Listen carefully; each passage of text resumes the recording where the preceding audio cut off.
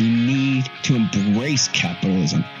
Anarchy! Anarchy! I don't even know what that means, but I love it! It is this hope which is the lever of progress. It's my favorite Fed. To keep one's reactions warm and true. They attack us because we're over there. Is to have found the secret of perpetual youth. Man, you're too pretty to be a libertarian. And perpetual youth is salvation.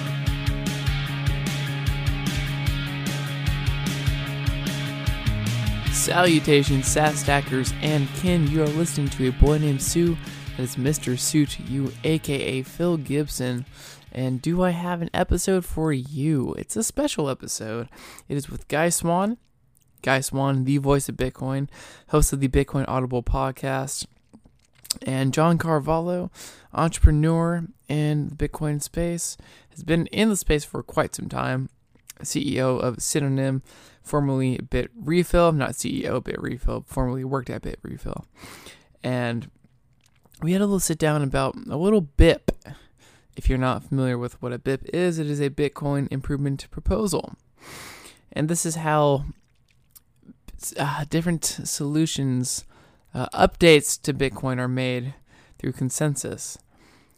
And I'm not going to get into the history of it and like soft forks or whatever.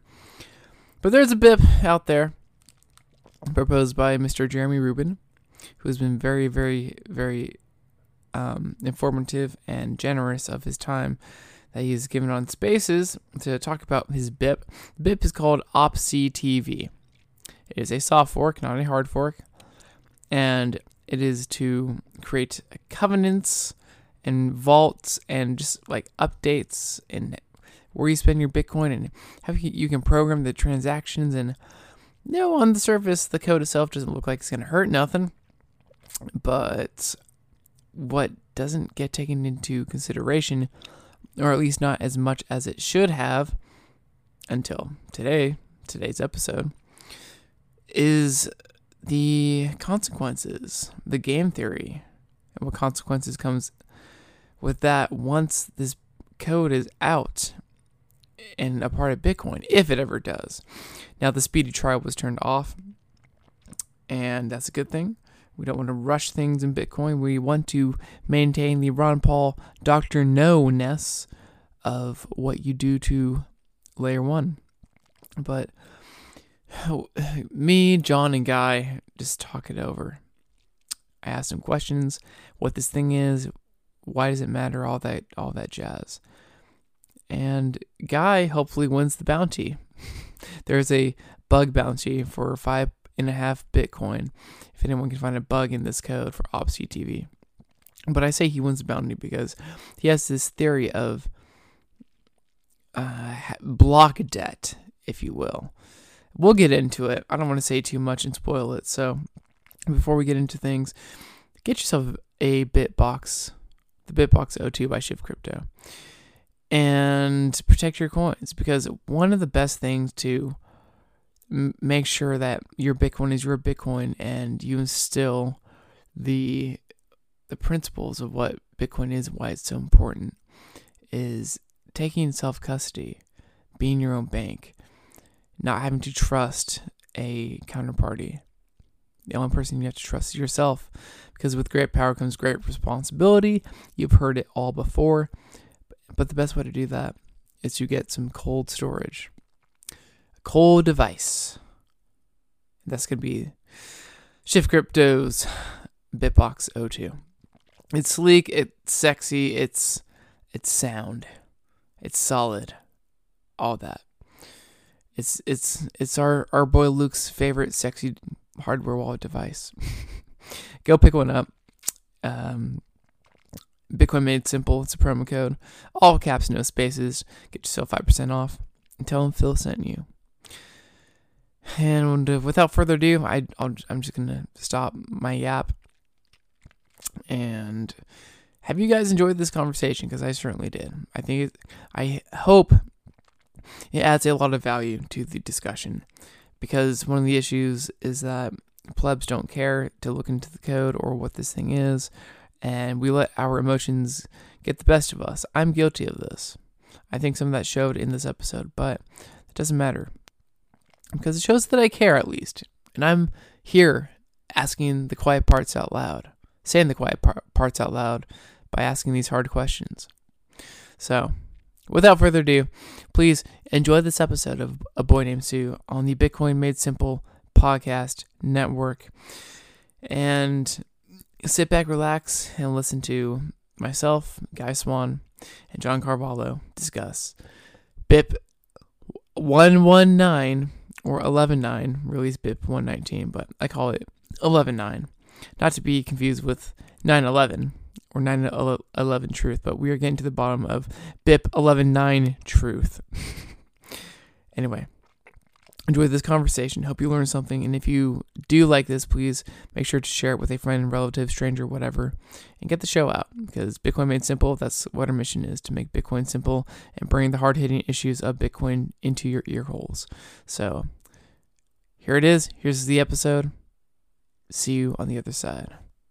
I'm trying to get all right. Trying to get my Carvalho stickers up in here. We are live. We are live. Nice video. And just make sure everything is good to go. Corey, have you tweeted the link out yet? Or if you want to put that in the Telegram, I can get that out real quick. Yeah, just a minute. Here, I'll send it over. How did I turn into like a producer of the podcast? Well, you're running a So many podcast Twitter network, messages. dude. So, My God. kind of part of the. No, cat, come back, you bitch. All right. Well, we are live at the moment. We're recording. Let's just go with it. We'll be loosey goosey but serious. And yeah. Salutations, stat stackers and kin. You are listening to A Boy Named Sue. That is Mr. Sue to you on the Bitcoin Made Simple podcast network. Today is May 5th, 2022. The world is in chaos. The Dow is down 1,000 points and the credit crisis is here. May the 4th was with Jerome Powell. And yeah, amidst all that chaos, we are here talking about BIP 11.9. I will call it BIP 11.9, not 119. It's 11.9. I was actually in that Spaces chat when 11.9 was birthed, so I'm just gonna stick with that. All right, cool. And let me just make sure all of our T's are crossed and our I's are dotted. Corey, is that link in the Telegram, sir? Yeah, it is. It is. Perfect. Let me see. Well, while I'm getting my stuff together, we have Guy Swann of the Bitcoin Audible podcast. If you don't know who Guy is, and you're just taking crazy pills. Guy, how are you doing? What are you about? I'm doing good. I'm all about Bitcoin and reading things. I'm the guy who's read more about Bitcoin than anybody else you know. Damn right. And I think I'm actually going to, just because we're talking about 119 or CTV right now, and because it's been on my mind, and my brother actually just kind of started a little thread on Twitter about the thing that me and him were talking about. That'll probably be today's episode. I think I'm just going to kind of detail out the way I think CTV from the scaling perspective. I'm not to get ahead of the show here, but could be kind of used maliciously, or not maliciously, used intelligently, but have negative effects. Because I feel like that's part of it. I'm sure this will come up, and I'm sure John is kind of in the same boat. Is that it kind of feels like this is kind of come out of nowhere, and we haven't properly talked about. I don't know, it just feels rushed. But there's a kind of interesting perspective that I think is worth bringing up. So I'll probably cover that in an episode today. But there's still plenty to dig into with CTV and just the idea of commitments. But I'll be covering that. And then there's Swann Bitcoin just had a really great article. Sam Callahan wrote it. I think it came out yesterday. Somebody tagged me in it, and I read it last night. But I'm already halfway through the recording on that one. But that one's really good. It's about just the current global payments networks and what their problems are. And honestly, like when you really understand how the payment networks work, fundamentally, there's no way that they could ever be better. But like it's almost fundamentally necessary that Lightning and Bitcoin are going to beat them because of some of the reasons the system as is has so many problems, has so many delays, and has so many fees. It's kind of inherent to the idea that the money itself is a liability. Like everything is a fulfillment of credit.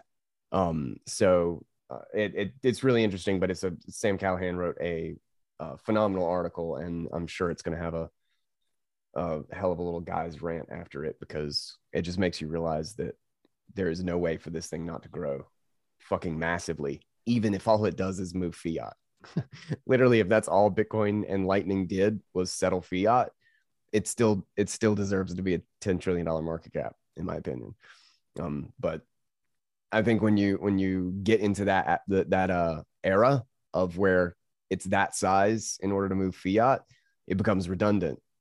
Like you're wasting it. Like it's going to increasingly become the more stable and more reliable mechanism and store of value because it's not political. But anyway, yeah. Well, it's funny you say that, because entire episodes of themselves. So yeah, it's funny you say that, Guy, because this episode in particular that we are recording right now live is pretty political when it comes to Bitcoin itself and consensus. And I think that's a nice little segue into introducing our next guest, John Carvalho. How you doing, man? What are you all about? I'm pretty good. Yeah, I guess I've been causing some waves about, soft fork concepts and CTV and all this stuff, BIP 119. I don't know what political honestly means anymore. So I don't know if that's how I would describe it, as political, so much as I think that my whole message around all this is trying to use it as a platform for educating people about, how reputation and trust are always a part of like everything social. And that includes Bitcoin consensus and, changing Bitcoin and all these things. Like, it's just nonsense to basically assume that there's any sort of majority or common desire or demand for really any Bitcoin change. And that for a long time, we've kind of really leaned on and trusted, I guess, quote unquote, core developers way too much. And it's become like a culture where people think now that they can just, if they do the right dance and click their heels the right amount of times, that they can get their changes into Bitcoin. And that's a very dangerous thing to think, that we can just like invent features and start just piling on, speculative things into Bitcoin that really ultimately have a cost. Yeah, I'd agree. I love what you wrote in your letter to Jeremy, how all of this is really kind of based on market demand. And that market demand is, of course, comprised of, I guess, the trifecta or branches of Bitcoin governance, as cringy as it feels to say that. But you have the node runners, or plebs, I guess, and then you have miners, and then you have developers. And we're not similar, but like with Taproot, everyone kind of understood the benefits of what it was and everything. Whereas this thing, and we'll get into what exactly CTV is, but it's just kind of like murky. And it's all kind of just really driven by, what is this thing? Do we need it? What does it do for me? How do I benefit? And let's just start there. So what is OPSI TV? And I want to respond to something really quick. Go for it. Like, I think another dimension that I would say is a little bit different than how you portray it is, like, you mentioned it as a trifecta. And it took us a long time to educate Bitcoiners that like miners don't actually decide things. And I think it's time for them now to learn that developers don't decide anything either. Like, I don't see it as three columns of Bitcoin governance. I think there's no such thing as governance in Bitcoin, and that governance is never something you would want to add to Bitcoin. I think there's literally perpetual consensus for the Bitcoin we have right now. And then there are attackers. And so I have this article called Who Secures Bitcoin? It's very easy to Google it if you want to find it, but it very simply describes, the dynamics at play here. And I just think that the default view for when somebody wants to change Bitcoin, whether it be a miner or a developer, they are sitting outside of consensus from the start, and they're best viewed first as an attack, because there isn't really any good way to distinguish an attacker from a benevolent, changer, especially if nobody was asking for the change. And so if it's always speculative change, like, you have to assume that they're either going to attack or inadvertently cause a problem. That's the risk that you're willing to assume, because you didn't ask for this change in the first place. I think that, I hope that the result of all these debates is to delete the concept of this trifecta of governance and go back and revert to that. Ultimately, I am the person, like I as in each one of us, that decides what Bitcoin is by running my node, and I decide what the rules are. And if there's a code proposed that is to change the code, I can sit there and just keep running my node exactly the way it is and do nothing if I am happy with the way Bitcoin is. I only need to, quote unquote, upgrade, which is a misnomer also, my node, if it has something that I want inside of that upgrade. Well said. Sorry for the rant. No. Well said. That's all this conversation is, really, but hopefully a coherent rant with a cohesive message. So yeah, let's start with the question: what is OpsCTV? What are, I guess, the mechanics behind it, and why does it matter? Why would we need it? So let's just start with what it is first. So I don't know if John, you want to take that first, or Guy, but for y'all. Guy is smarter than me when it comes to these things, so please, Guy. So okay. Guy, in Explain Like I'm 5, what is OpsCTV? Okay, so I actually just pulled up the Bitcoin Optech, what is the definition, and I'll read just kind of the first two sentences and then hopefully explain it in simpler terms. So CTV is a proposed new opcode that takes a commitment hash as a parameter and requires any transaction executing the opcode to include a set of outputs that match the commitment. So this is a fancy way of saying that as part of, the only reason a UTXO can be unlocked is because you have a valid signature, right? And usually what that valid signature is it fulfills a script and you prove you have a private key. Now within that script, you can basically lay out potential paths that this UTXO is allowed to go to. Like let's say, normally there's no exit door. Like a UTXO, as long as you fulfill the proof that you have the private key, it's yours, right? You can just unlock it and you can send it anywhere and do whatever you want with it. This allows you to commit to a specific thing that you would do with this transaction, with this UTXO. So I can explicitly say, as long as you, or as long as because I'm generating it on my own address. So as long as I prove I have the private key and I am sending it to this explicit address, then I can unlock these coins and send them there. But I'm basically making that commitment that it has to go to this specific address. And it's actually really handy, like this type of thing of a commitment of some other data is actually really useful for a lot of different reasons. Is one, you can basically, quote unquote, hide a lightning channel within a UTXO by making it so that the only thing that you can do with these coins is open a channel with them, but you can actually not open the channel. But because it's the only thing that UTXO can do, you can essentially treat it as if that channel already exists. And you can aggregate data, which a lot of people are saying is really positive, and this is a super important thing. I'm increasingly wondering if that's really something we want. We'll get into that in a minute. But then there's like a couple of other like really interesting mechanisms like vaults and covenants, the ability to essentially, build out like in a way like a financial product, like a trust or something where you can more easily and with less interactivity, where you have to constantly request like people and like keys that are online to sign and exchange data, where normal multi-sig can a lot of times take a lot of interaction. CTV makes it much simpler. Like I can just give over, this is what I want to be in the commitment, and then I can leave and be offline, and we can build a transaction with other people, and nobody even ever has to be online at the same time. We can all give our commitments, then they put it in, I can prove my commitment is there. So that's handy. It kind of simplifies that mechanism. So joint ownership could be better. And then in addition, like vaults and the idea of like an annuity, something that pays out over time, I can basically stipulate ahead of time when I'm generating an address exactly how I want one Bitcoin to be paid out or to be accessible over a certain span of time. Now there's a lot of questions, I can also do that with time locks and a taproot tree.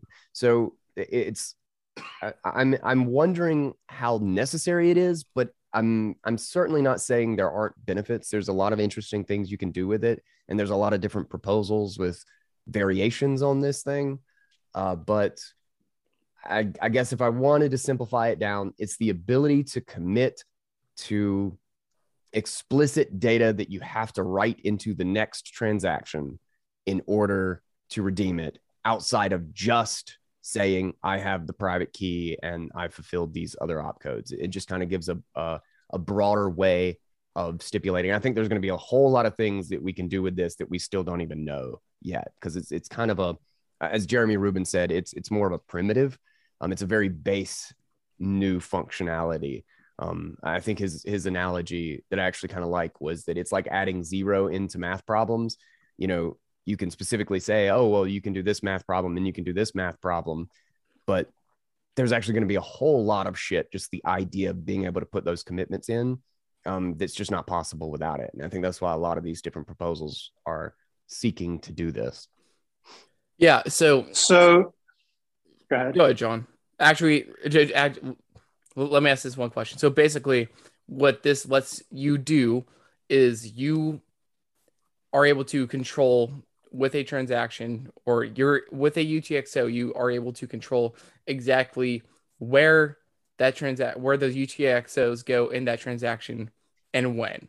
So it's kind of like pre-scheduling them out and putting restrictions, parameters on them.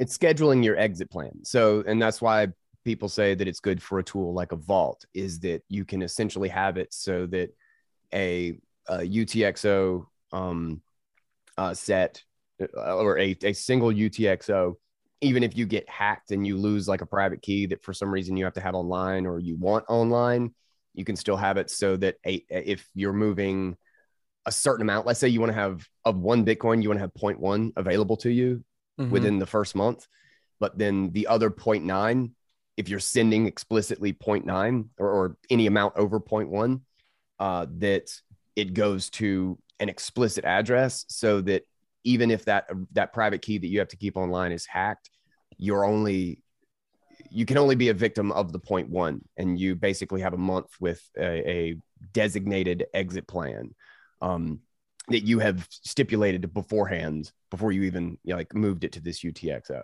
But again, it's not like it seems like even that sort of a model and the idea of a vault in that way, it's not something that you can't really get the security of through multi-sig, in my opinion, through a variation of multi-sig or multiple paths in like a taproot transaction.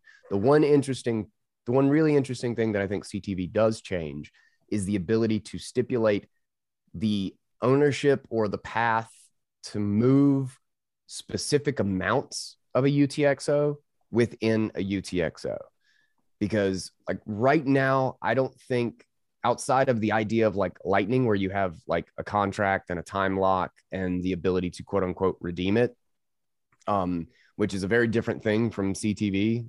Obviously, Lightning has a lot more moving parts. A Lightning channel has a lot more moving parts and a lot different security profile than something where you just commit CTV to something and then it's just permanent like that until you move it. But CTV allows you to literally break down amounts within a single UTXO and what you can do with those amounts.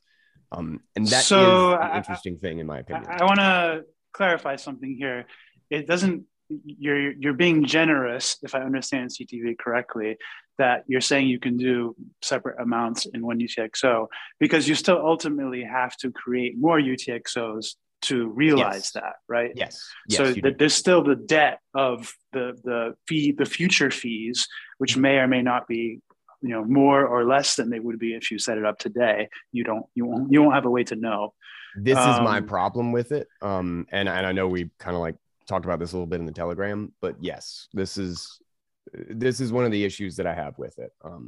For how. So real quick, can we very quickly, can we break down the difference between covenants and vaults, just for like the laymen who are brand new to these ideas for Bitcoin? Honestly, I don't, as far as those terms are used, I don't know what stipulates exactly which one is a covenant and which one is a vault. Like it honestly seems like some of these things are interchangeable, because like they even like the use of the congestion control transaction, and then the opening up a whole bunch of lightning channels, like all of it really seems to be kind of the same mechanism. It's just kind of how you use it. So let me find like a specific, let me look up the specific definition and see if I can actually pinpoint like what makes one and not the other. Give me 1 second. Yeah, that'll give me a good opportunity. I wanted to kind of reframe everything so far with a more kind of primitive perspective. First, that, you mention all of these things as features and doing more. And I want to like make sure the audience understands that the mechanism by which you add features into Bitcoin is actually adding rules. In other words, adding new restrictions to Bitcoin. That's a good point. So it's important to think and understand this as a dynamic, because it can often seem like we're adding new things and enabling new things. And it's not necessarily untrue so much as, in order to be able to do that, you have to define new restrictions to Bitcoin. And so you add more rules. And this is the difference between a soft fork and a hard fork. Like a soft fork is adding more rules to Bitcoin. A hard fork is changing the rules of Bitcoin. And so you're altering existing rules when you do a hard fork. And so all you can really do somewhat safely, and that's really not the right word, is add more rules to Bitcoin. And so covenants in CTV are a way to add new rules to Bitcoin transactions that restrict how you may use them. And through this restriction being something that you can predict and rely on happening, supposedly, assuming the code works and only does what it says it does, and only does what it's intended to do, which is another topic, then you will have these new restrictions for which you can do it as Guy is describing, where you can, split up the Bitcoin into future UTXOs, into different amounts, into different paths, into different, addresses, and you can restrict these transactions to only be able to behave in certain ways the next time they are used. And you cannot use them in any other way other than the ways that you have specified. So I just wanted to mention that dynamic. Another one I wanted to mention is, as Guy alluded to, some of these things are able to be constructed in ways and tools that we already have. So it's not really fair to always mention the things that CTV can do as things that we were never able to do before, so much as it's a lot of these things are different designs for doing things that we have been able to always do. And so whether these new designs bring advantages to the ways we did them before is debatable. And it might just be more a matter of trade-offs. In other words, with a CTV commitment, I might be able to decide what my fees will be later. Whereas if I do it with multi-sig and time locks, I have to decide now. And even time locks have different dynamics in that regard. So what I want to point out here is that not everything about CTV, and potentially nothing, if we continue to do more research, is unique to CTV. And so we can achieve a lot of these outcomes and use cases in other ways right now with current Bitcoin features and Taproot features. And we may even figure out ways to achieve them with no new soft forks in the future if we continue to research the power of what we can do with the tools that we have. And further, this is true, becoming more and more true, the more I learn about blockchain, and a lot of the things people are trying to do with just cryptography and, social and encrypted use cases, that there are a lot of things actually that people think you need a blockchain for that you just don't need one for at all. That could be done in a more mutual, off-chain way. For example, managing the state of off-chain transactions in Lightning is one that we do without, you don't have to write every transaction into the blockchain.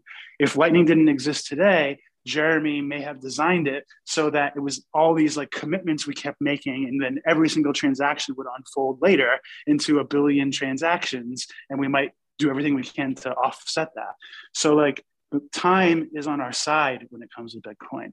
The longer we wait to put things that are considered speculative features, the more we may realize that we didn't need them at all. And that means we're always taking on potential technical debt to add these things in there. And so that's another perspective I wanted to add.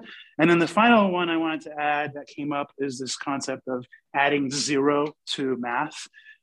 Keegan wrote a whole rant about this in talking about CTV. And I felt I effectively mic dropped him at the end of it, because he was portraying Bitcoin as a calculator and, stating how wouldn't it be nice to have zero when calculating things. And I pointed out that Bitcoin is not a calculator, it is not a computer, it is a ledger. And if you zero out things in a ledger, you can break them. People who want a consistent history in a ledger, they don't want to zero things out because that changes history. And granted, this isn't exactly what CTV does, and it's an analogy, but the point is simply that we are not adding a cool new thing. We are not inventing math. We are simply adding new rules for how you can do things, and that even the analogy fails.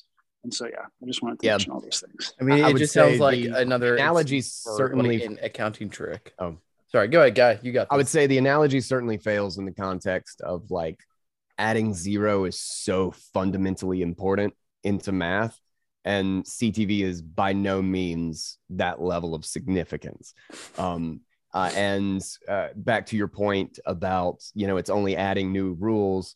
I would say, absolutely. That's necessarily what a soft fork is. It's the only reason it works as a soft fork is because you're further restricting things rather than loosening the rules. You haven't altered any of the rules that already exist.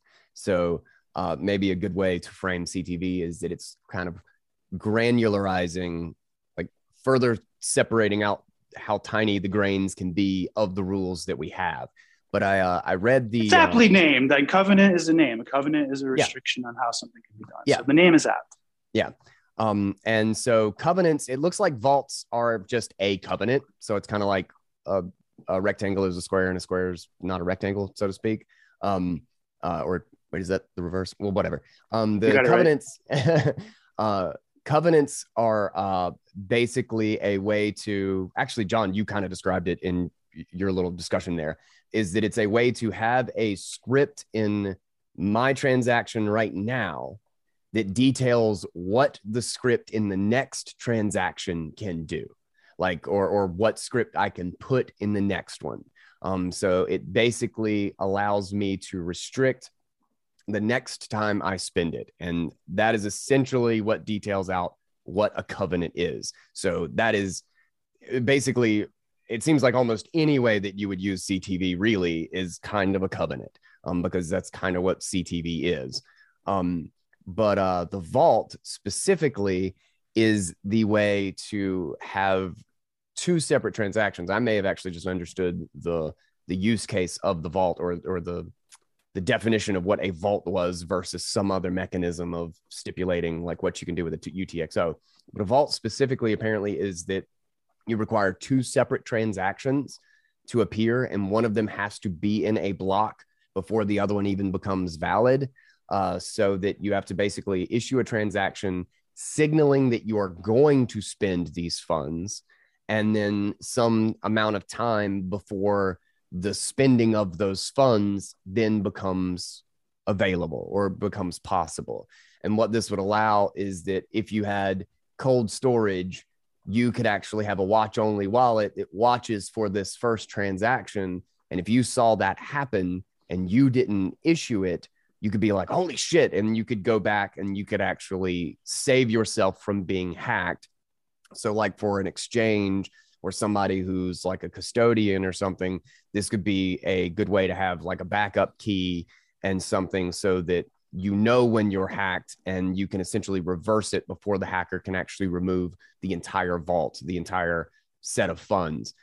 But honestly, this sounds like something that I've already like read into of how to put a set, like you could just have an additional key with Taproot that, Taproot doesn't even know that that extra key is there, like, or at least you can't see it on chain. But you can have a time lock where, for a month, this can't be spent. And then you can have another branch that says, if you have these two keys, which are my lawyer and John Carvalho, because I trust John, we can revoke it and send it back to me. So even though this is a clever and potentially very interesting way of doing it, I also don't think this is something that we can't have without CTV. But it at least is an interesting proposal. Like, it's not as if this is a bad idea, vaults. It just adds more like layers of difficulty where you can footgun yourself. And in the event of like, oh my gosh, it's being hacked, it's like, okay, well, why would you just like impose something into Bitcoin where more of that can happen when there's already enough things that could already go wrong? And so, I mean, why do we need this now? And I know that like the code is out, but it's not like being pushed in. And I think Jeremy, if I'm not mistaken, at least I've seen other people say it. I haven't seen or heard it from Jeremy specifically, but that the speedy trial has been pulled, like they're not pushing to have this happen anymore. And he got the discussion rolling. But the interesting thing is that like a lot of people, like a number of different developers have multiple different proposals that are all very similar to this. Like covenants are not, like, it's not as if we won't get a lot of the supposed things that we want with CTV with other things, like basically down the line. But I do agree in the sense that like there is no rush. Like I don't see anything in CTV that says, oh, we definitely need this right now. And I think John, actually, I think it was something that you wrote that I was reading that said like literally we have like so many tools in Bitcoin that we haven't even begun to utilize yet. Like there's so many like options for privacy that we can do with Taproot, for aggregation, for making Lightning Network more streamlined and better, for making more secure things like vaults and multi-branch options. I mean, we just figured out how to do freaking no on-chain footprint token, like stable coins within Taproot. So, tokens, not stable coins. Or tokens, whatever. Like, yeah, tokens. I mean, stable coins are just centralized things issued by a centralized entity. Is stable coins specifically like a word for? Well, there's a lot of argument over terminology, but I would say stable coins certainly imply something stable, which at the moment a token, if it's stable, that stability is provided as a service that's trusted. So it's not something that Taro enables, it's something the issuer enables. Sure. Like whatever the token is, it's redeemable from a centralized institution. And it's important to use the right words: time chain and tokens.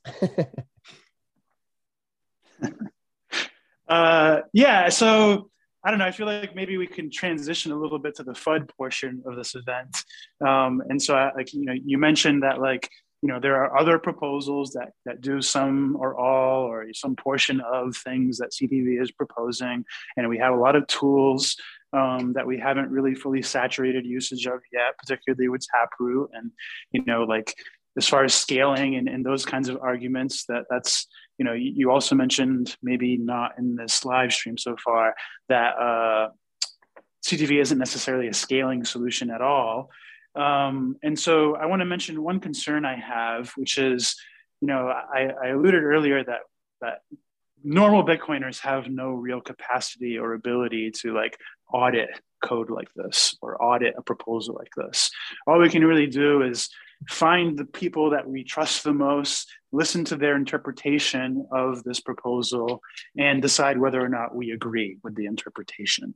And even that is like, it's like a game of phone, you know, like you don't know if where it started is actually the same message as where it ended, or, you know, if the interpretation is even correct, or if your understanding of the interpretation is even correct. And so my concern with things like SoftWorks that add, I just got to say, that's such a good analogy, is that the spread of information through all of this and explanations from devs to people, to podcasters, to plebs or whatever, is literally a fucking game of phone.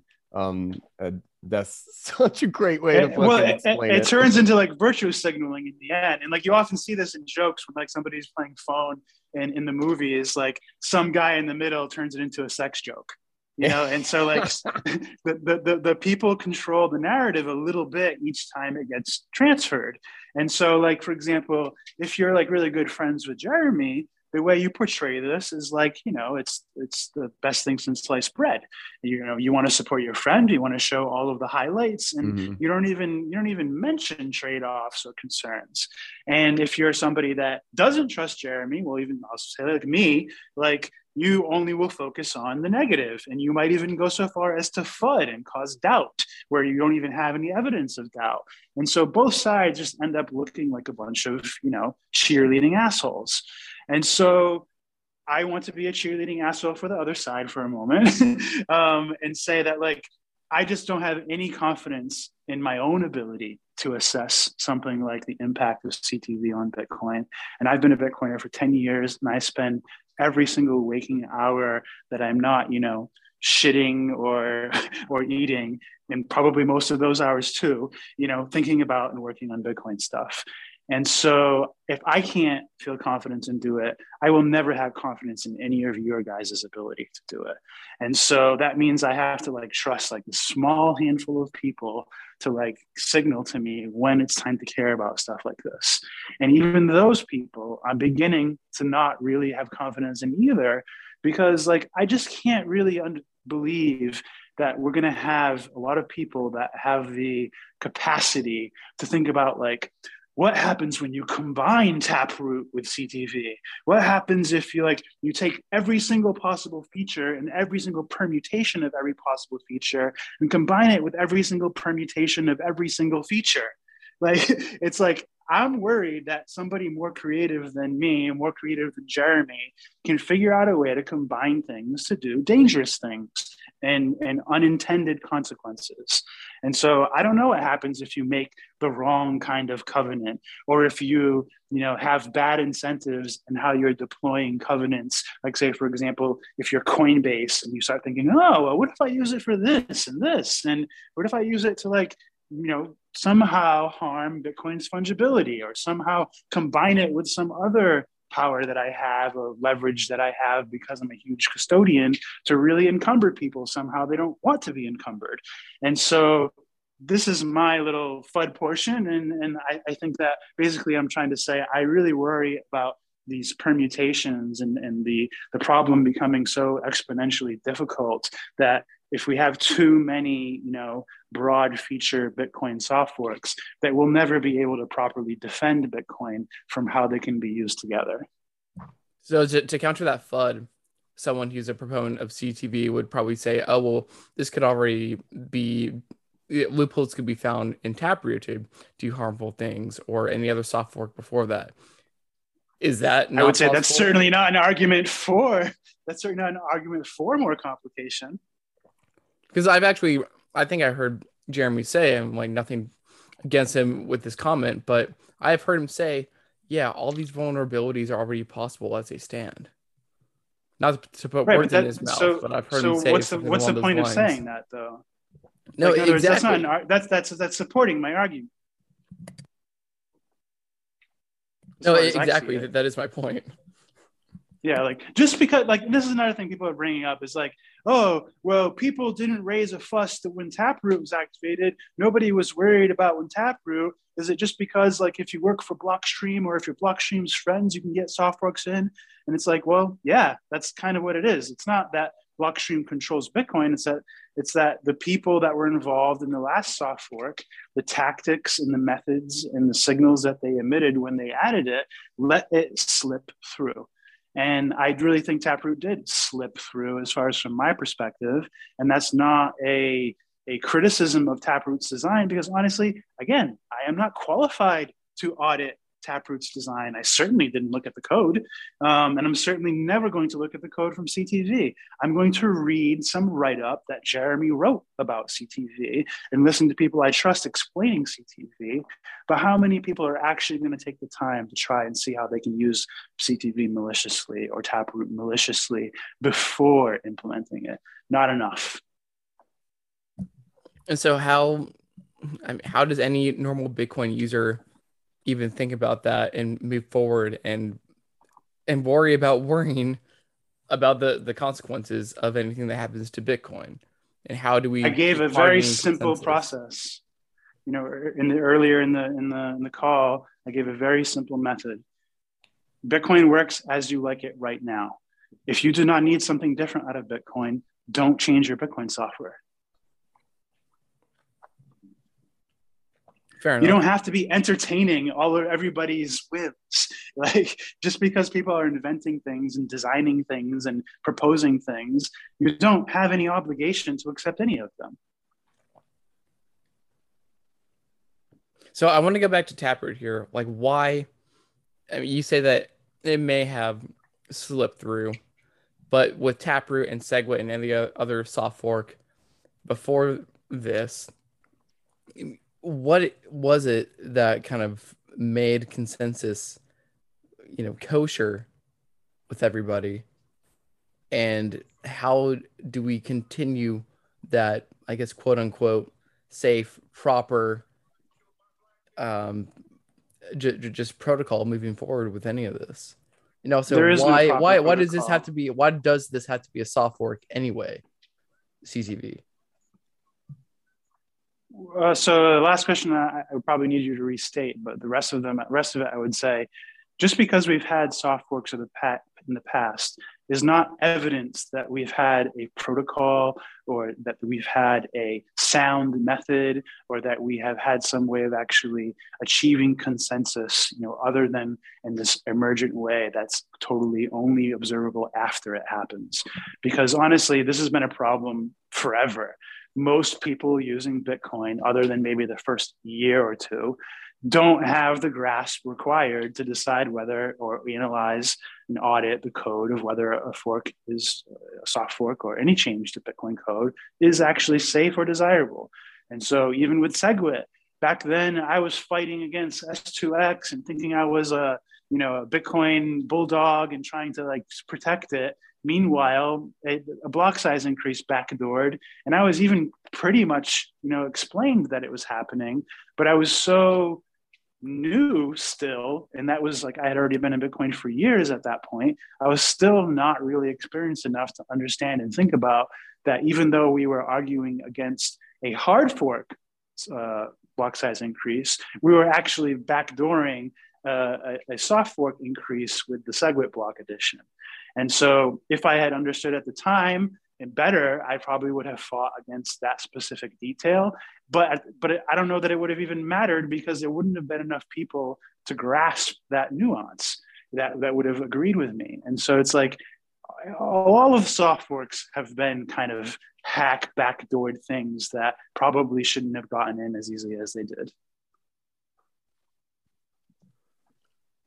God, do you have any perspective on this? I'll say I'm not as aggressively against some of this stuff as John is. I don't think. For instance, I don't know if I would classify Taproot as being slipped in, so to speak. I kind of feel that.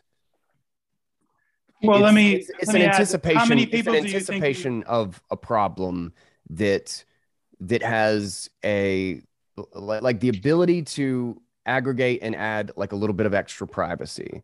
I think it's just okay. How many Bitcoin users do you think there are? Actually, let's even limit it. Let's say how many Bitcoin nodes do you think there are? Like that's actually somewhat measurable, right? Realistically, and then probably 50 to 100,000. Okay, and which percentage of those do you think actually grasp what Taproot is right now, today? That actually run a node? Yeah. Probably in the low, like, thousands. Okay, so you're willing to say that roughly 1 to 10%, to be generous, of people that run nodes can grasp Taproot. And now the amount of people that run nodes compared to the amount of people that actually you would consider just a general Bitcoin user, now we've elevated this to what, 30 to 100 million or something people? Probably. And so you're talking about literally like, decimals, fractions of a percentage of people that grasp Taproot that use Bitcoin.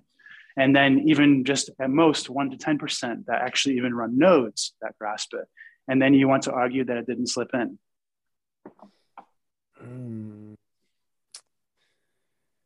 Well, what do you mean by slip in? Then are you saying that it wasn't with like knowledgeable consensus, because I think right, most like in of other the words, nodes it runners, got in, but even most of the node runners is debatable. What is Taproot percentage? I think most of them know, right now, and whether or not they could explain what Taproot is. I think the majority of the quote unquote network custodians, the people who run the software, run the businesses, I think they are aware of Taproot, and they at least understand in a brief degree what it is and why it may help. Like if you just ask the average Bitcoiner, they'll probably be like, well, I don't really know much about it, and they'll have a general idea. And what I mean by that is that I think they were comfortable with it in the sense that it had been around for a long time. It had been talked about for a really long time.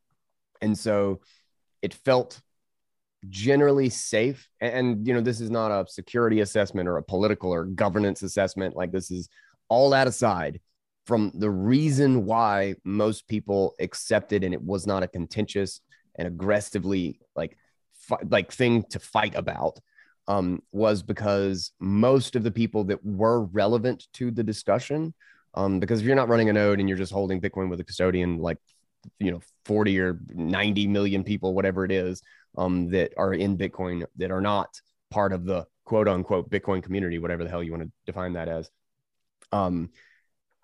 those people were at least aware of and had become comfortable with Taproot, and aware that it had been talked about for a long time, explained for a long time. Whether or not they pulled the relevant hours or days worth of study and information out of it that some of us may have. So I that last little part that you said is the part that I agree with. In other words, how I would explain it is, it's a trust process, and it flows from the core of the most trusted technical people. And so, for example, I joked with someone, they asked, what is my take on CTV? And I said, I'll make it simple. I'll consider it when GMAX blesses it. And that's like people thought I was being ridiculous when I said that, but that really is like, you can't give me a better heuristic than that. I challenge anybody to give me a better heuristic than that. Now, granted, I would not simply trust all my decisions with Bitcoin to GMAX. And I also said I would consider it if he blessed it. I didn't say that I would just approve it and trust him. I said I would consider it. But there isn't a better heuristic, because that's actually the core of how soft forking works in Bitcoin, because generally as a human culture, most people, by great majority, are not developers, not engineers. And so until that changes, until like everybody on earth has engineering, as a senior skill and specialization, then it will always be true that the way that this works is trust propagates from the highest reputation people outward until people, eventually that the information propagates to enough people to make this safely activate. And that process is highly trusted. And that's what I mean when I say these things slip in, is that's also not much different process than apathy. Because if only the people that care are the only ones participating in the process, that propagation ends up being a very short and limited process and only touching a very tiny percentage of people, and then it still gets in. And so this is the risk here, is that when you have a governance process of any kind, there's mostly going to be a lot of apathy and a lot of lack of participation, because there just isn't expertise or even the care there. And so when we go in and egotistically go and say, I just discovered Bitcoin and I'm here to fix it. Like I have a soft fork and now Bitcoin will be better. You're really saying, I want to take advantage of all the trust of the people from the end, the long tail of the trust chain. And I want to put this in their software. And people don't have the correct culture of not upgrading. And I tell you that I think the only reason that as many nodes support Taproot as they do right now, and I want to reiterate, none of this is a criticism of actual Taproot. This is just observation of the process. But I think what actually happens is when you have people newly downloading Bitcoin for some reason, like on a new computer, or they need to, they onboard somebody, that's when the latest version of Core gets downloaded. And that's when people start signaling approval. It's not because people say, oh, I need Taproot, let me install the latest version of Bitcoin. That's like maybe a few hundred people, maybe a few thousand.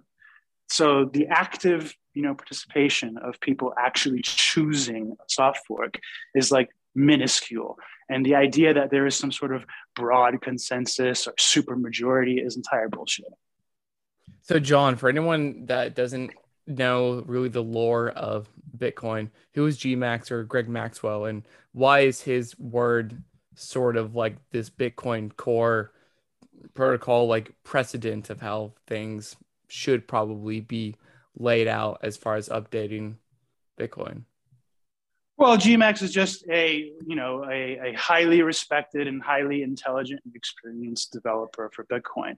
He's actually, as far as I know, no longer developing Bitcoin, at least not under his own name anymore.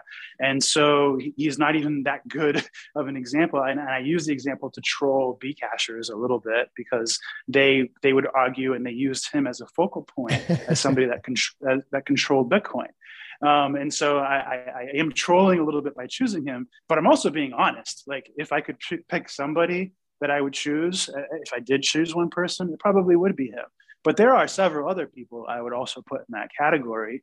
I just don't want to, I'm not going to pretend that I can draw out, here is my exact process for all of the people that I check for when I want to decide whether to upgrade my Bitcoin. I don't upgrade my Bitcoin anymore. So GMax is just a longtime core developer, well-respected. There are several other people like him that I would put in that category. That just the people that have been doing Bitcoin a long time, the people that have defended Bitcoin behind the scenes from people like Gavin and Mike Hearn and, in my opinion, Jeremy Rubin. People that were aggressively trying to make changes into Bitcoin rather than passively or with caution. This is your friendly reminder to rate, subscribe, review. They say the best things, they come in threes, like rate, subscribe, review. If you rate it 5 stars, we can raise the bar. Subscribe so you can stay in tune. And don't forget at the very end to leave a nice review. Something like I love you, Sue.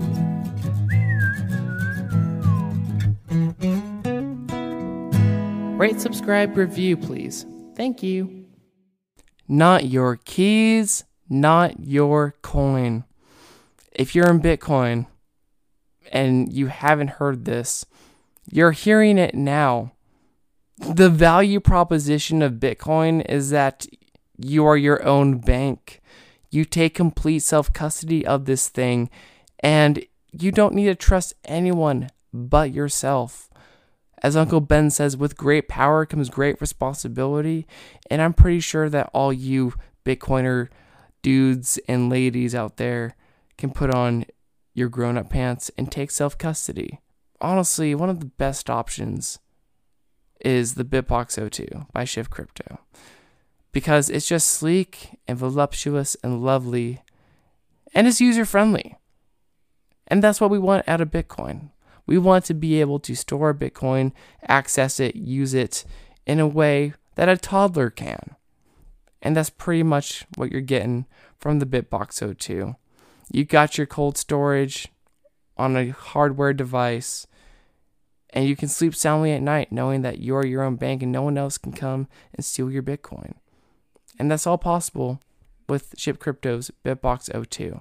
So if you want to put on your big boy and big girl pants and be a good Bitcoiner and actually own your money, as opposed to putting it on an exchange or a bank, let's just call them for what they are, a bank, where they're rehypothecating that Bitcoin. And again, this isn't your Bitcoin. If you put it on there, it's theirs. And so it's not your money they're losing, it's their money they're losing because they're trying to use that Bitcoin to make more money, take the spread, the VIG, if you will. And honestly, they go tits up because they're bad actors. And they don't care about you and your wealth because when your Bitcoin's with them, it's no longer yours. So, if you want to bypass all of that, go to shiftcrypto.ch and snag yourself a BitBox 02.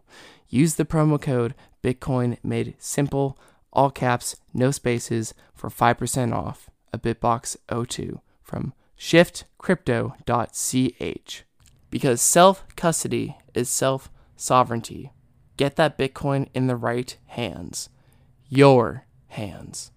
Yeah, and I just, to give another example, Adam Back had a tweet, or I don't know if it was a thread, but yeah, whenever he tried to actually change Bitcoin when he was new to the scene, and this is a meme in Bitcoin, as like Bitcoin maximalists, they like to tout this like, oh, hey, I'm new to Bitcoin and I know how to fix it. And it's just like the same principle. But at the end of the day, it kind of goes back to like the lore and the people that were first a part of this from like the genesis, or at least the earlier years of people that understood what Bitcoin is and why it matters, and people that were main contributors to its being birthed. And just like any other like generation, you know, they kind of like fade off, and then a new crop of developers come, and it's kind of like, well, how do you actually vet these people? But being in Bitcoin, it shouldn't be a vetting process because it's code. It doesn't matter. It's neutral. It's not political. But at the same time, I think it does become that. And the essence of what Bitcoin is, what it's about, and why it's important, why this hard money is supposed to be unfuckable with, the digital manifestation of Ron Paul's Dr. No, don't make any changes, don't add any more stuff.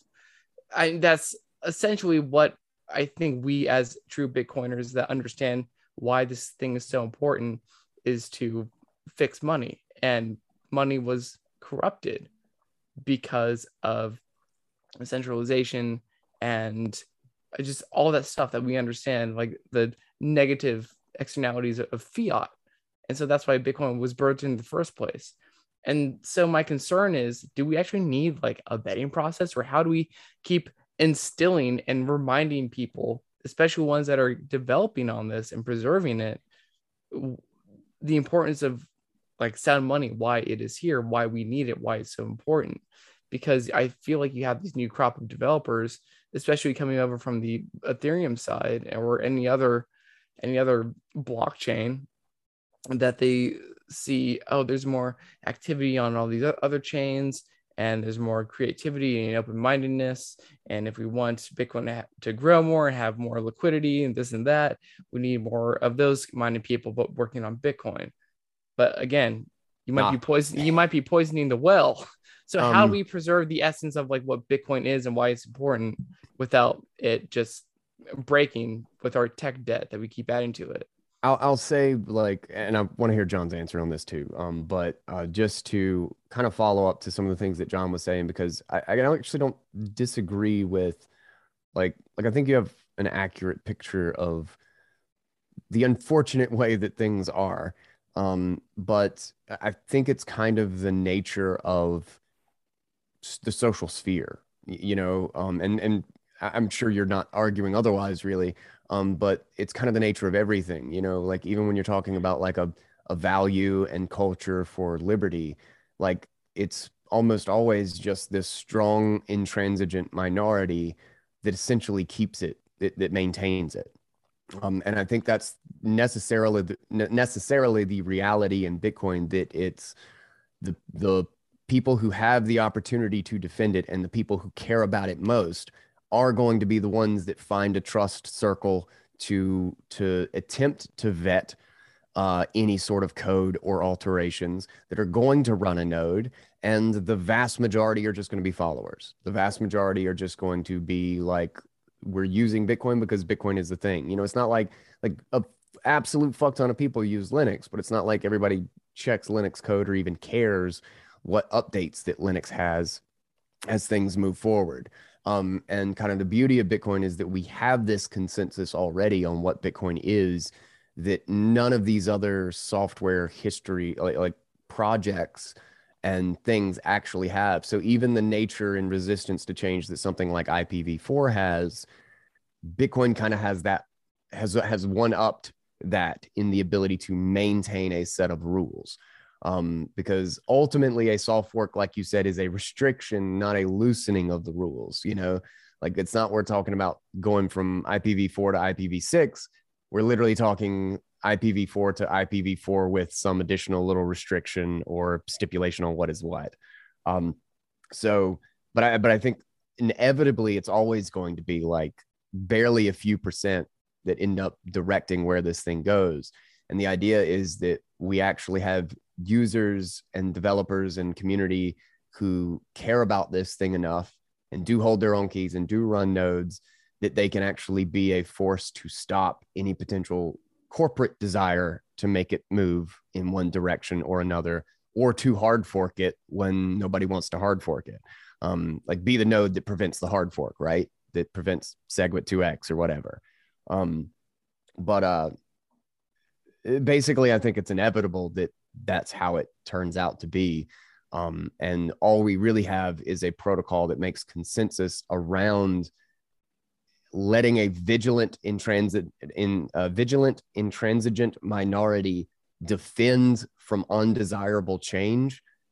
We just have a weapon, or we have a defense mechanism that allows that intransigent minority to be more powerful than it does in the normal social sphere or a normal political or governance situation that's just purely, you know, out in the world. We have a protocol to basically rally behind. So I want to do three things. First, I want to amplify the hope that you're trying to put into what I'm saying. Because I saw your face while I was making my rant, and I was like, oh fuck, he looks like I just killed his dog or something. I was like, my intention was to be explicit or accurate without direct. Bias. Yeah. I'm not trying to say there's no hope. Obviously, I fucking love Bitcoin. It's like my whole life. I'm not trying to say that I think that this is why Bitcoin is horrible. It's actually why Bitcoin is awesome.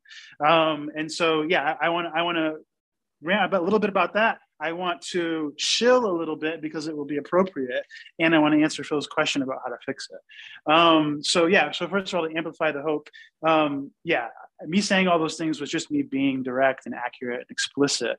And the reason why is so we can reframe these debates from being about tech and about how, this is new features and, well, you just never want to upgrade Bitcoin. And because all the narratives end up retarded, they end up being narratives strictly.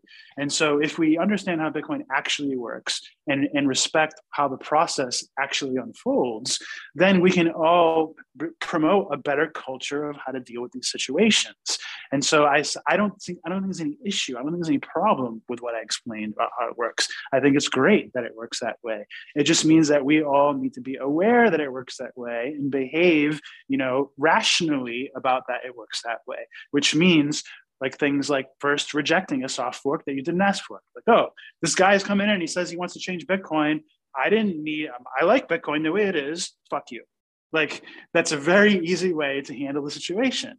And now if this guy somehow convinces somebody you trust that this feature would actually somehow make your life better, make your ability to use Bitcoin more powerful or less expensive or whatever it is that you care about, then you have some sort of obligation to learn about it. And then if you still can't get it in, even though you really want it, now you have to start promoting it. Like it's all okay that it works that way. But we have to respect that it is a trust process. And that means that we need to be good at assessing trust and assess, not just pretending that we're all like actually auditing the code and actually even verifying that the Bitcoin we download is even the Bitcoin we think it is. Like we're all trusting all sort of people at the chain. And it's important to like recognize that. But it's okay. And so the shill portion is me saying, this is why I focus so much with /tags and the web of trust stuff, is because I think generally we're all pretty horrible at measuring trust and keeping track of reputation. And I think that if we had more tools to do this in a way that was more personal, then we could decide how we weight what we trust, whom we trust with what. Like you can actually start digitizing the different dimensions of trust and to have a much more intentional and measurable and powerful way of deciding who and when to trust with what. And so that's why webs of trust, I think, are very Web of important. trust synonym. Yeah. Hey, you said it, not me.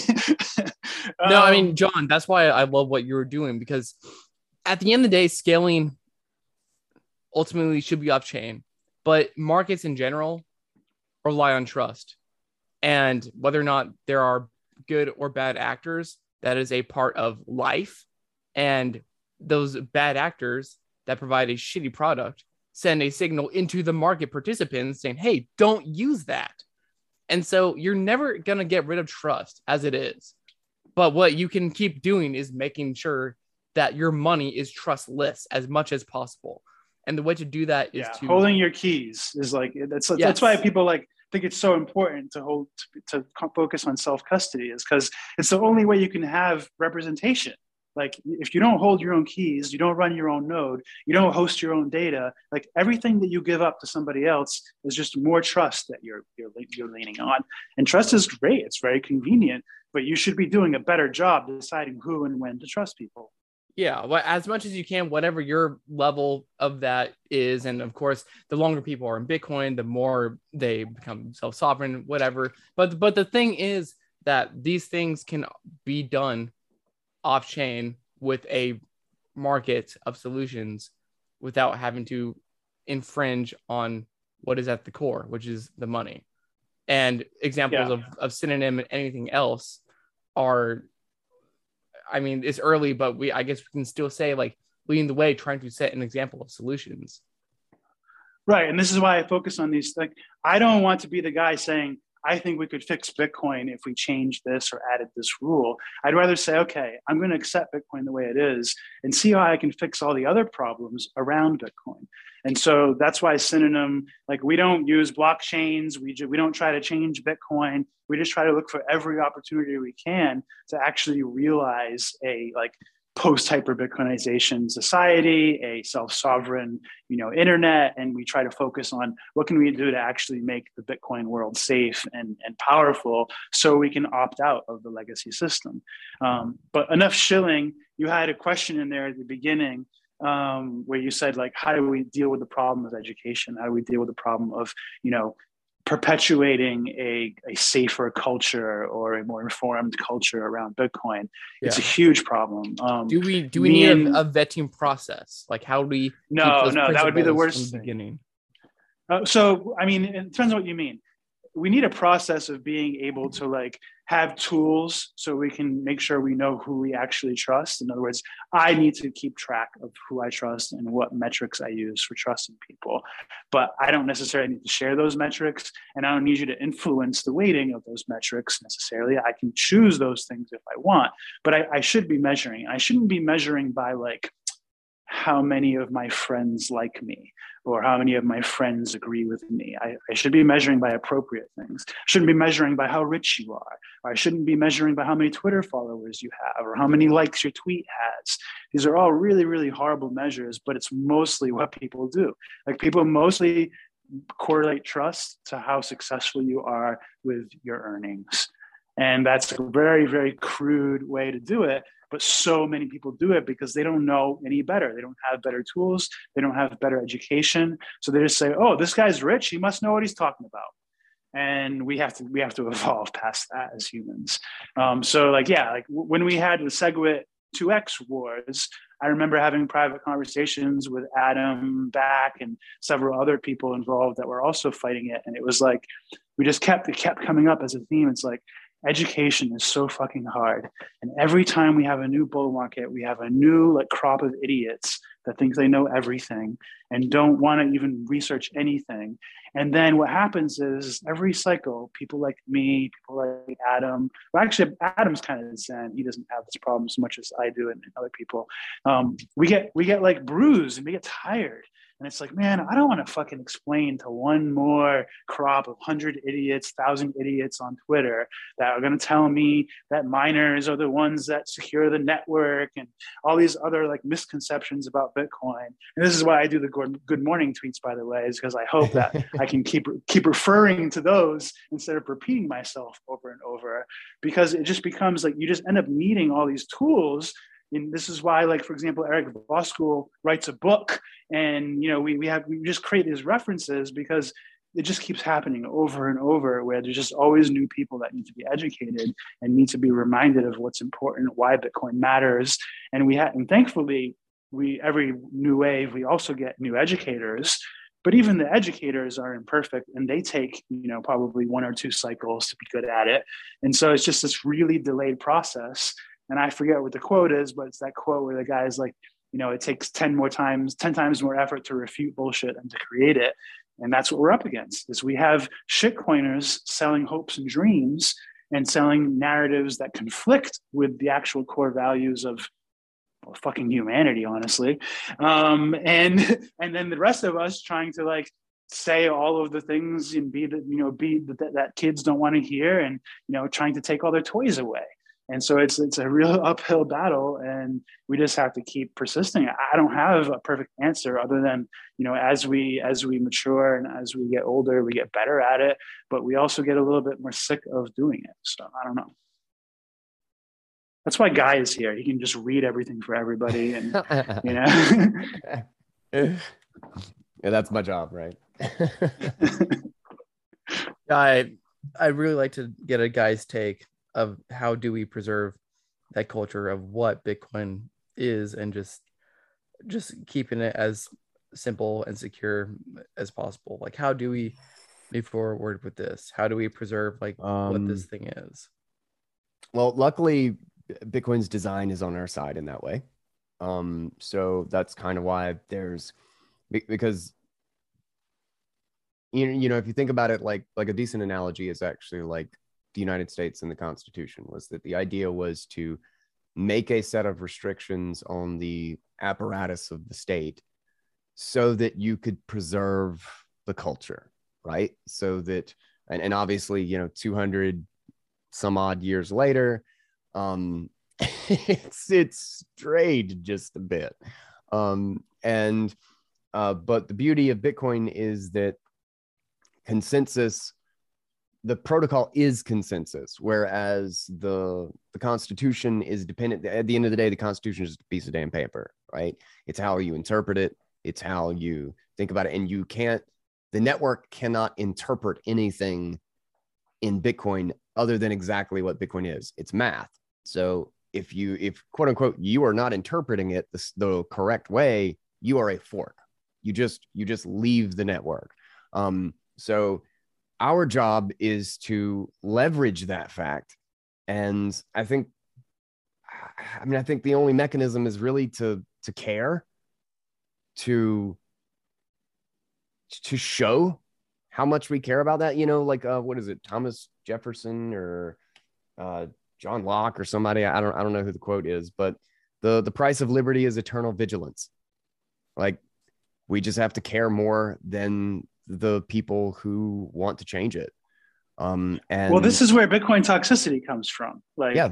We used to say, oh, we're the white blood cells, or I'm being a Bitcoin bulldog. And, this is why it's not for everybody, I know. And it's not always the best method, but I think we always need a few people that are Bitcoin fucking maximalists. We need a few people that set the fucking anchor of what Bitcoin is and never sway from it. And that's why, you'll see people like me and people like Francis being extra toxic when people try to challenge and soften Bitcoin narratives, because we just want people there.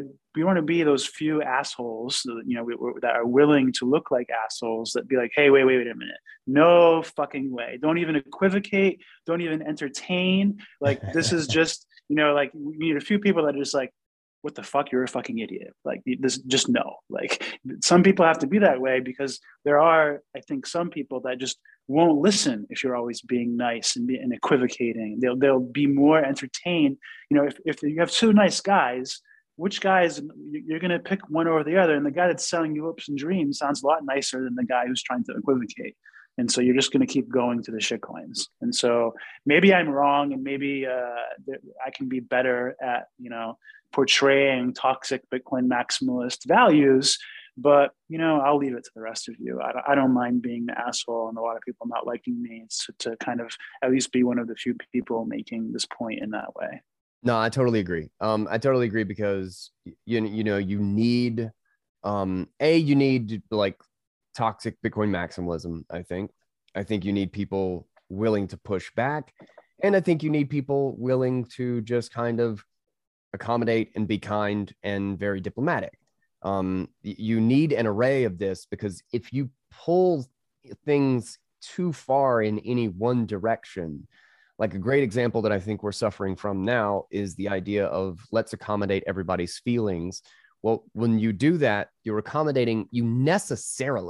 necessarily are accommodating someone's feelings or perceptions or delusions at the cost of the truth, at the cost of reality.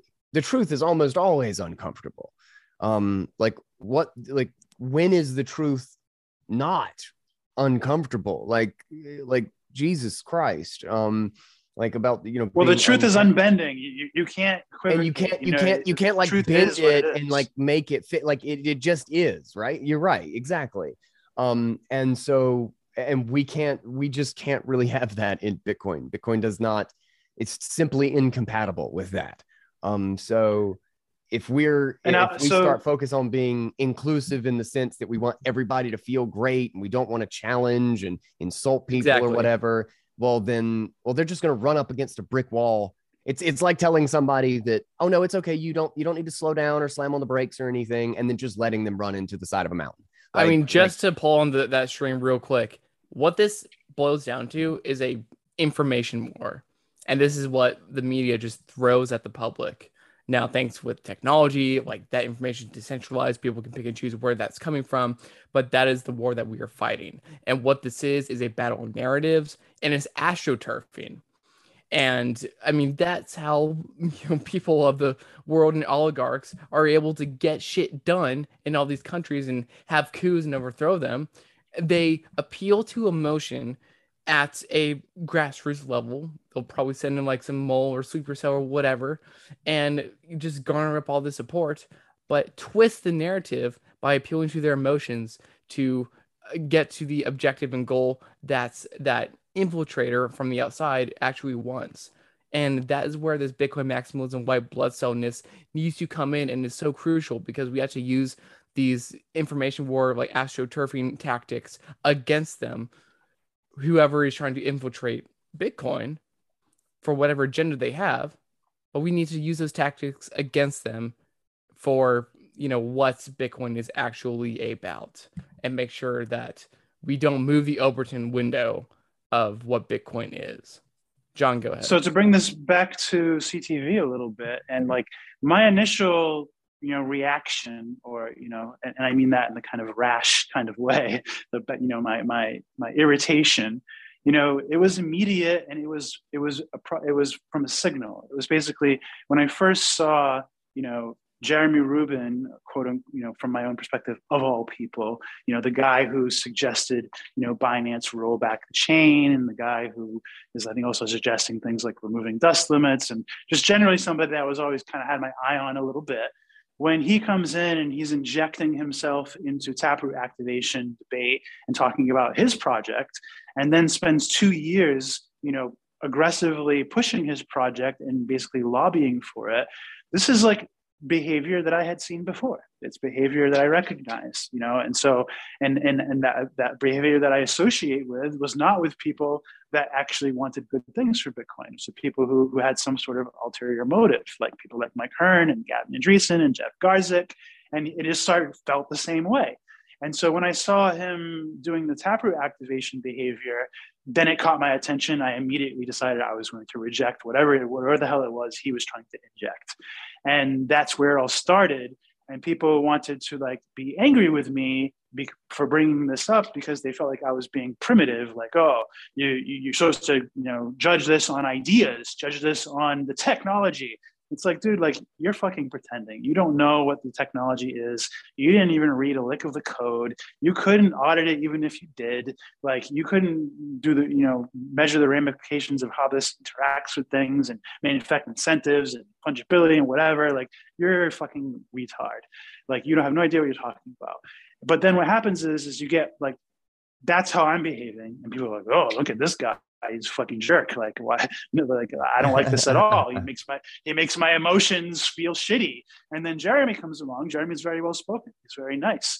He's a very good presenter, and he's taken a lot of time to create nice documentation and explain himself. And you contrast these two behaviors, and you're like, okay, if I'm using my emotions as signals and I'm using my, comfort level as signals, I'm definitely going to go with Jeremy. This John guy is a fucking rash. I don't want to be near him. He's toxic. And so that's where maybe my method fails a little bit, but it's also that person's method of trust that's failing. And I can't fix that by being nice. I can manipulate them by being nice to do what I think is right instead of what Jeremy thinks is right. But that's just not my style. And so, and it's also kind of reinforcing the problem.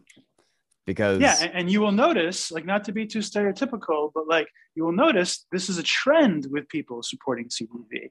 They happen to be a lot of nice people. They happen to be a lot of people that are going to err on the side of being, caring about emotions or equivocations, and just people that are definitely not toxic maximalists. Except Shinobi. Well, let's call them for what they are. They're politicians. Maybe. And Shinobi, I don't know. Shinobi's a rare case, man. We could have a whole episode just about the interactions between me and him. I'm kind of surprised Shinobi supports this. The more I dig into it, I'm surprised that Shinobi is just kind of a real cheerleader for this right now. Well, I don't want to. I think that the thing is there. Shinobi's not here to represent himself, so no, that's true. I'm not. Right. I don't mean to shit on Shinobi. I love Shinobi. But I it does surprise me. I kind of want to talk to him about it because I'm curious. But so, anyway. I don't have a problem sharing my own judgment of Shinobi, which is in private he will be reasonable with you, and that's why I like him. But in public, in a public forum, he will never change something he says.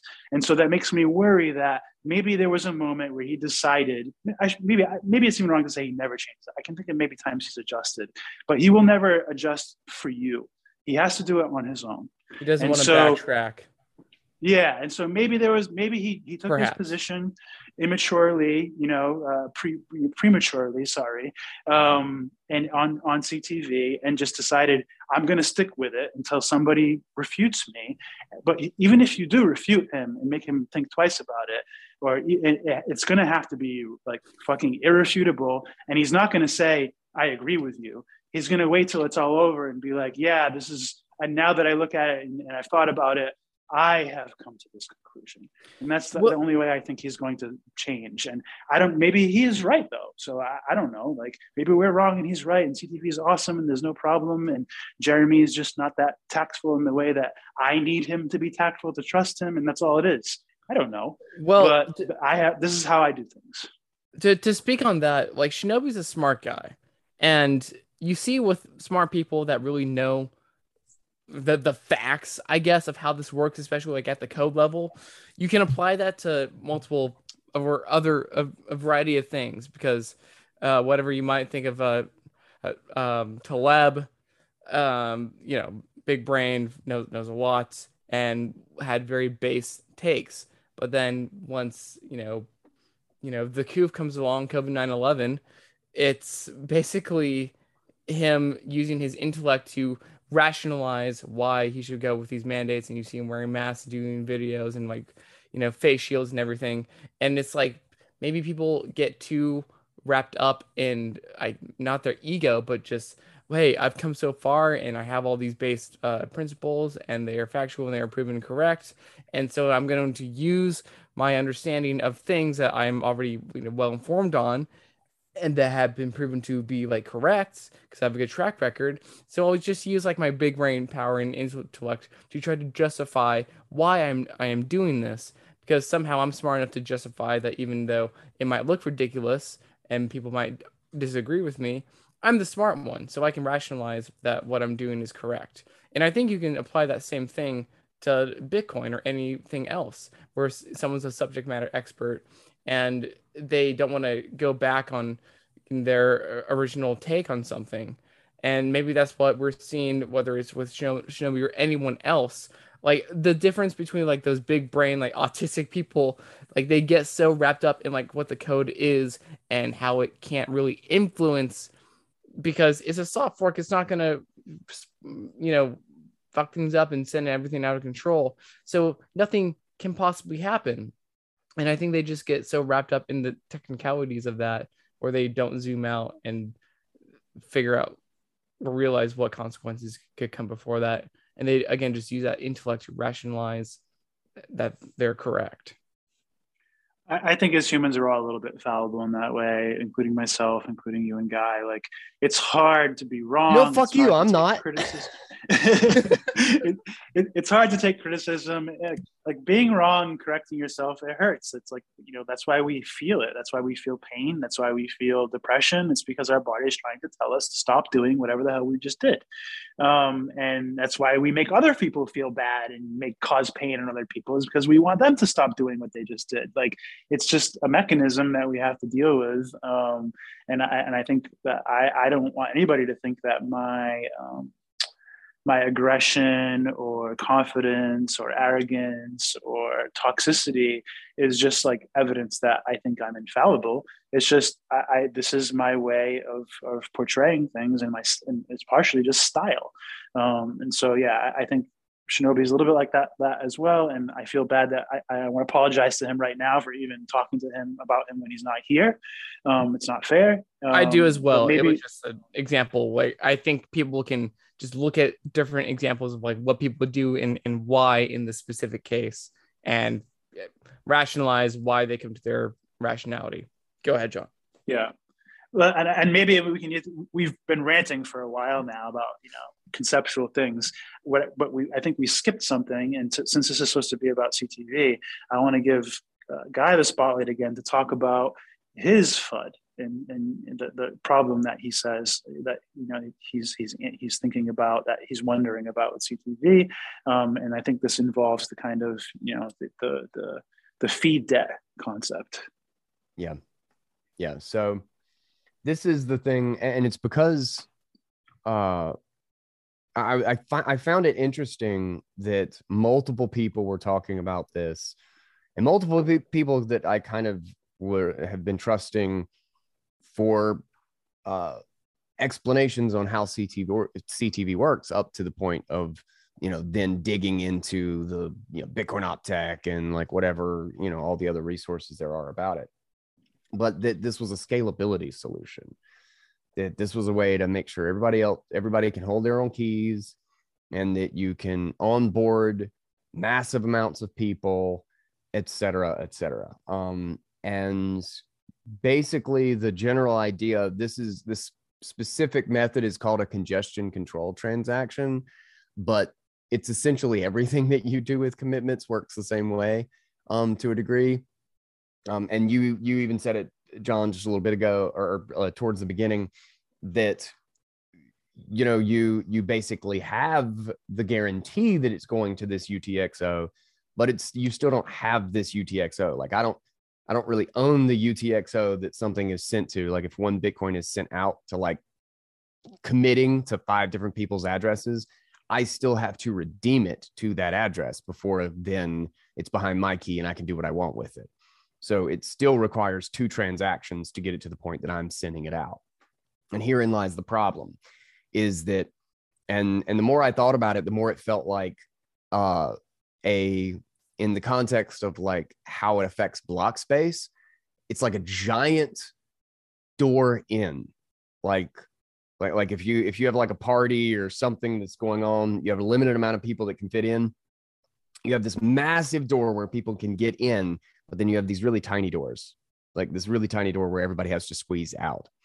And this is kind of how CTV or the idea of congestion control affects blockchain, like data on the time chain itself, like in the block space.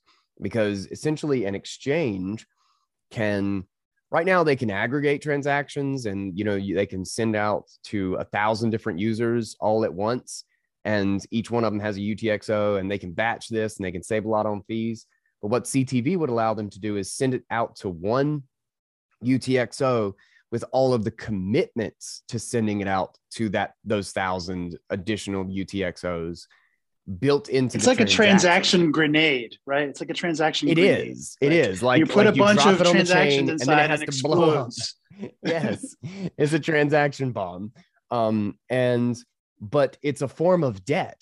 It's a form of block space debt, essentially, and it's in one direction. So it's kind of like, I don't mind, like, a lot of aggregation options are great, but if they're symmetrical, Taproot allows you to put in lots of different branches of, multi-sigs and time locks and different paths, like into a single script and hide it behind a public key. But you only ever have to unroll one. If you only use one of them, all the other ones are irrelevant and they just never get posted to the chain. It's not stuff that you definitely have to post to the chain later. So it's aggregation or compression in both sides. It's not got this like heavy asymmetry that something like CTV has, where if you commit to 1,000 UTXOs, then you have to unroll it to those 1,000 UTXOs.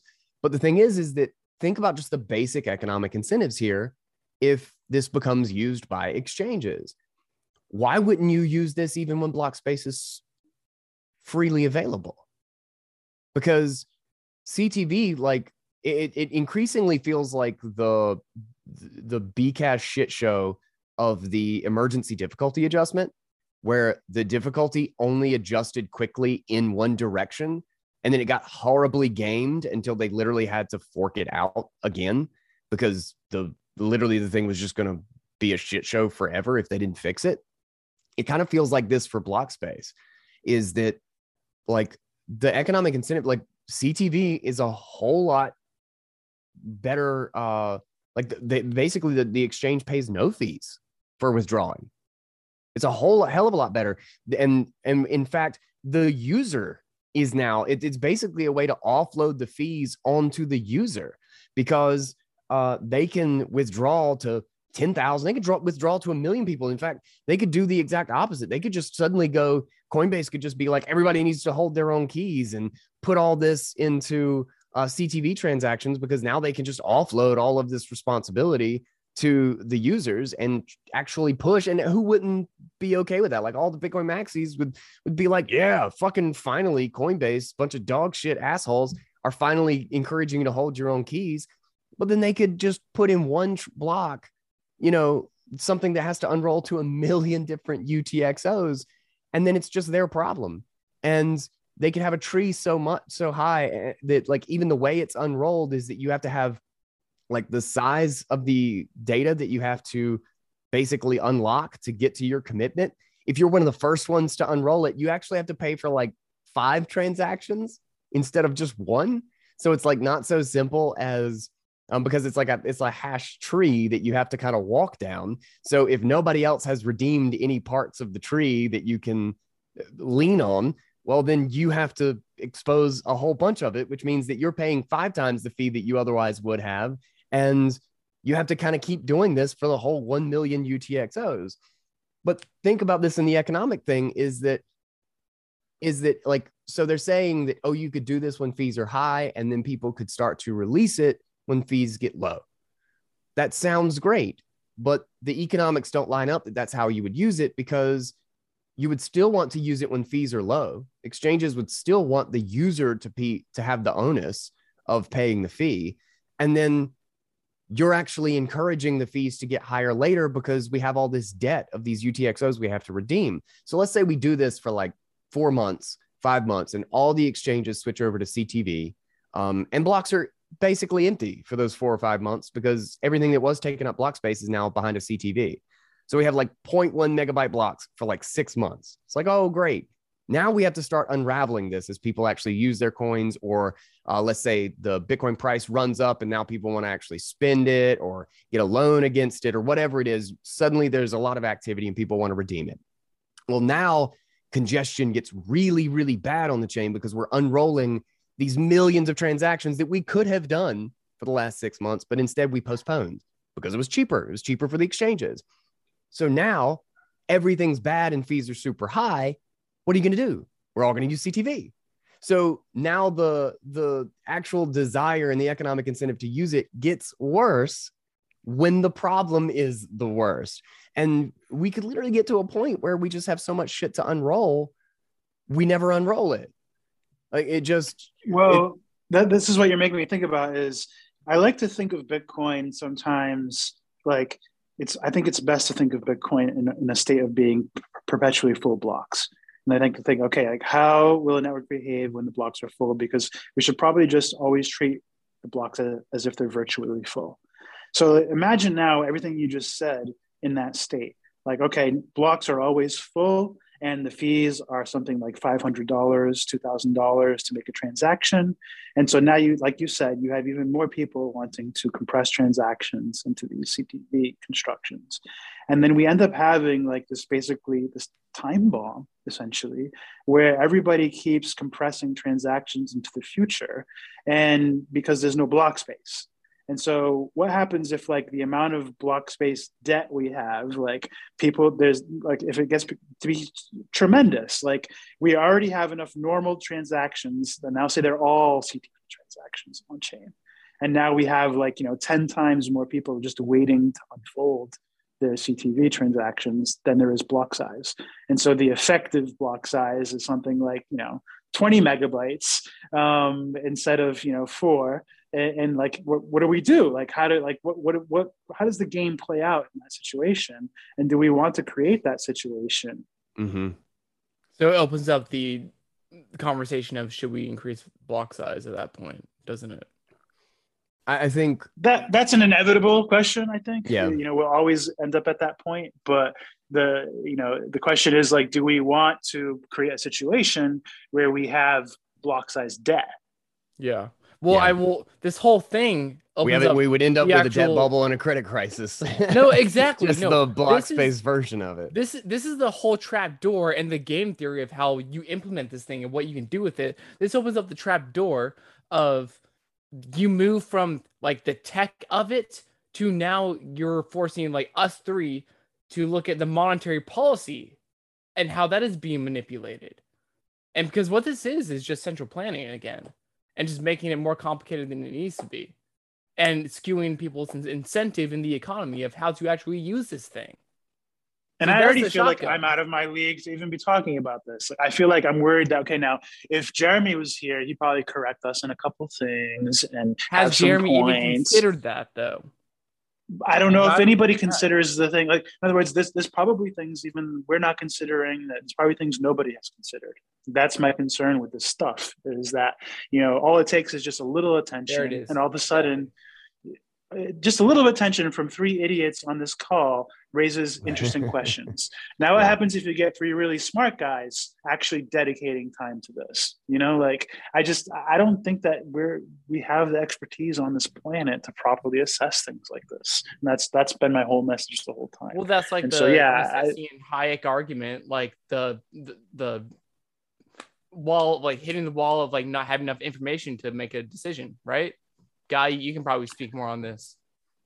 Guy, and I think if you're right, man, like you should apply for that bug bounty, because I consider I think there's a 5.5 Bitcoin bug bounty. I was looking at it today. I was looking at the the whole charts that Jeremy has, and I was like thinking, I could probably figure out a way to break this. And then, and I was like, but then I was thinking, all right, if I figure out an incentive problem or a game theory problem with this, would they actually reward me? And I said, nah, they won't. And so I didn't bother looking at it anymore. But I honestly think something like this qualifies, like us pointing out, you pointing out that like, if somebody used this in an irresponsible way, that it could cause a really bad blockchain state or state of the economy, then I think that's worth, saying this is a bug. Sorry, no. I'll do the episode. I'll do a little guy's take on it, and maybe post it just to see about the bug bounty. That's kind of funny. 5.5 BTC ain't nothing. I mean, man. fuck, I can't not, like, what are they going to do? Say no? Okay. Awesome. I think we've beaten this horse to death as much as possible. Almost if anyone else has anything we have just add. Begun to scratch the surface of beating it to death, but yes. Yeah. For today, probably. Admittedly, if I were more well-researched and I had dug deeper into all the arguments for CTV and all the use cases, I'm sure I could rant more about FUD and concerns and theoretical incentive problems. But yeah, that's why I tried to keep my side of this call about primitive stuff and signaling and trust stuff, because that's something I think about more and know a little bit more about and more comfortable with. And that's why I insisted to have Guy on this call, because I knew he would provide a more technical take and a more reasonable take than myself, at least. And so I appreciate both of you taking the time. Yeah, and I think more important of all, these decisions can be broken down to first principles, what they are, identify the problem, and is this actually a solution? And is this even a problem? And if it's not a problem, then why is it being pushed in the first place? And what are the incentives of those people that are trying That's the thing. I don't need any of this, man. Like, I said that before. Like, I'm happy with Bitcoin. I have so many toys to play with. I don't see the problem, like we have I could build shit at Synonym with what we have for 10 more years. Like, so leave my Bitcoin alone. Let me figure out how to, we haven't even begun to think about what maybe we could leverage Taproot for, like at Synonym, I mean. Like, so it's like, I have Lightning, I have, Web3 for Bitcoin stuff with slash tags. Like, I don't fucking need more toys. I don't need Bitcoin broke. The blocks aren't full. Give me, if you want to fix Bitcoin or change Bitcoin, give me an optimization, make it use less space, make it simpler, make it more streamlined, make more people be able to use it, and stop caring about adding more features. And if you want to have features on the docket, be prepared to wait 10 years. Guy? No, I can agree. I think there's so much here that we haven't even begun to realize how we can utilize it. That the idea of like rushing the next thing just because we have something that could be lined up for the next thing just seems kind of, I guess just reckless. I don't know. It just seems pointless in a sense, particularly with something where I don't see anything, despite the fact that I absolutely do see things that could be benefits and could be nice to have. I don't see anything that really, like, we just can't get this mechanism in some other form. And there's so many other things to do. Like I would rather, like, developers right now just kind of focus on if they could break anything now, like spend a year and just seeing if we could make something stop working. Like, the whole thing that we focus on is trying to hurt Bitcoin, and find that problem and then fix that without like doing some specific soft fork update or some new opcode. Not that there aren't things to actually tackle again in the future, and that we don't want some maybe additional opcodes or whatever in the next few years, but we should be taking our time. There is no rush on any of this. Time is A, on our side, and B, critical for finding problems. We need to be thinking adversarially about these, even things that don't have quote unquote bugs in them. Like you can't break the opcode. Well, that doesn't mean that the opcode is going to be good for the game theory or the economic incentives of using the Bitcoin chain. Which, we just kind of detailed out what could literally be a potentially serious problem with CTV, with any sort of commitment, being able to commit to future transactions, actually. I'm, this problem was brought up regularly with Lightning channels, pointing out that like to settle, like this is all, and nobody ever had like an awesome answer for it. It's a problem still today. Like you can't prepay for your Lightning closing transaction. And so because you can't do that, you don't even know for sure if you'll be able to close it when you want to. And you don't know what the price will be when you do. And that's just the price. That's the trade-off of the design. And at least with Lightning, all of the activity is off chain. And if Lightning breaks, only the people that used it are going to be affected. But it's different when you do things on chain. CTV transactions will be on chain. And if these things start exploding into the mempool and there's a problem with how they explode, everybody is affected. Yeah. It's interesting. I'm going to keep digging into it for a little while, but I'm kind of pretty hard down. And like we said earlier, Jeremy is not trying to push the speedy trial anymore. But I'm just kind of like, nah, on CTV now. I don't see. I still want to learn more about it, and I still want to learn more about covenants and commitments and all that stuff, because I'm sure there's something there, and there's still plenty that I do not understand. But I would not be supporting anything like that anytime soon. And honestly, I don't care who it's from. Like, I wouldn't be supporting it right now. Yeah, well, I'll see you guys in 3 or 6 months when, they finally given up on shilling CTV and it's become shilling the other. It'll be like, all right, now it's time to shill APO. Now it's time to shill BIP 300. We need sidechains. Sidechains fix everything. It's never going to end. Like the devs are always going to be looking for ways to be creative. We just have to have a good culture for how to, deal with it. Agreed. Gentlemen, this was a very, very constructive, I think, valuable conversation, and I hope it's going to add value even to the future, that people can look back, it's documented, and just take this perspective. And this is what I try to do on the show now, like this network, Bitcoin Made Simple podcast network, and my show, A Boy Named Sue, is say the quiet parts out loud, ask the hard questions that nobody is willing to, again, whatever their incentive might be. But this is how we actually come to consensus. This is the town square. This is the shit that needs to be hashed out. This is us being toxic, maximalist, white blood cells. These are the hard questions that need to be answered in the face of those that don't want to answer them. And so I think this was super valuable, super critical, and it needs to be presented in the public face, whether they like it or not, because this is how we keep Bitcoin to its core what it is. So make sure you share the link with me when this video is posted and somewhere online. Make sure you give it to me, because I'm so tired of talking about this. I'm just like, here, man, just watch this. Leave me alone. Enjoy your fucking CTV. I have work to do. I will, dude. I will. With that said, John, where can people find you and what you're doing at Synonym, and any fun things coming up soon? Or Sure. Yeah. Again, thank you so much for having me. My name is John Carvalho. I am CEO at Synonym. Our website is synonym.to. We are trying to build the whole ecosystem of, post-hyper Bitcoinization applications and protocols.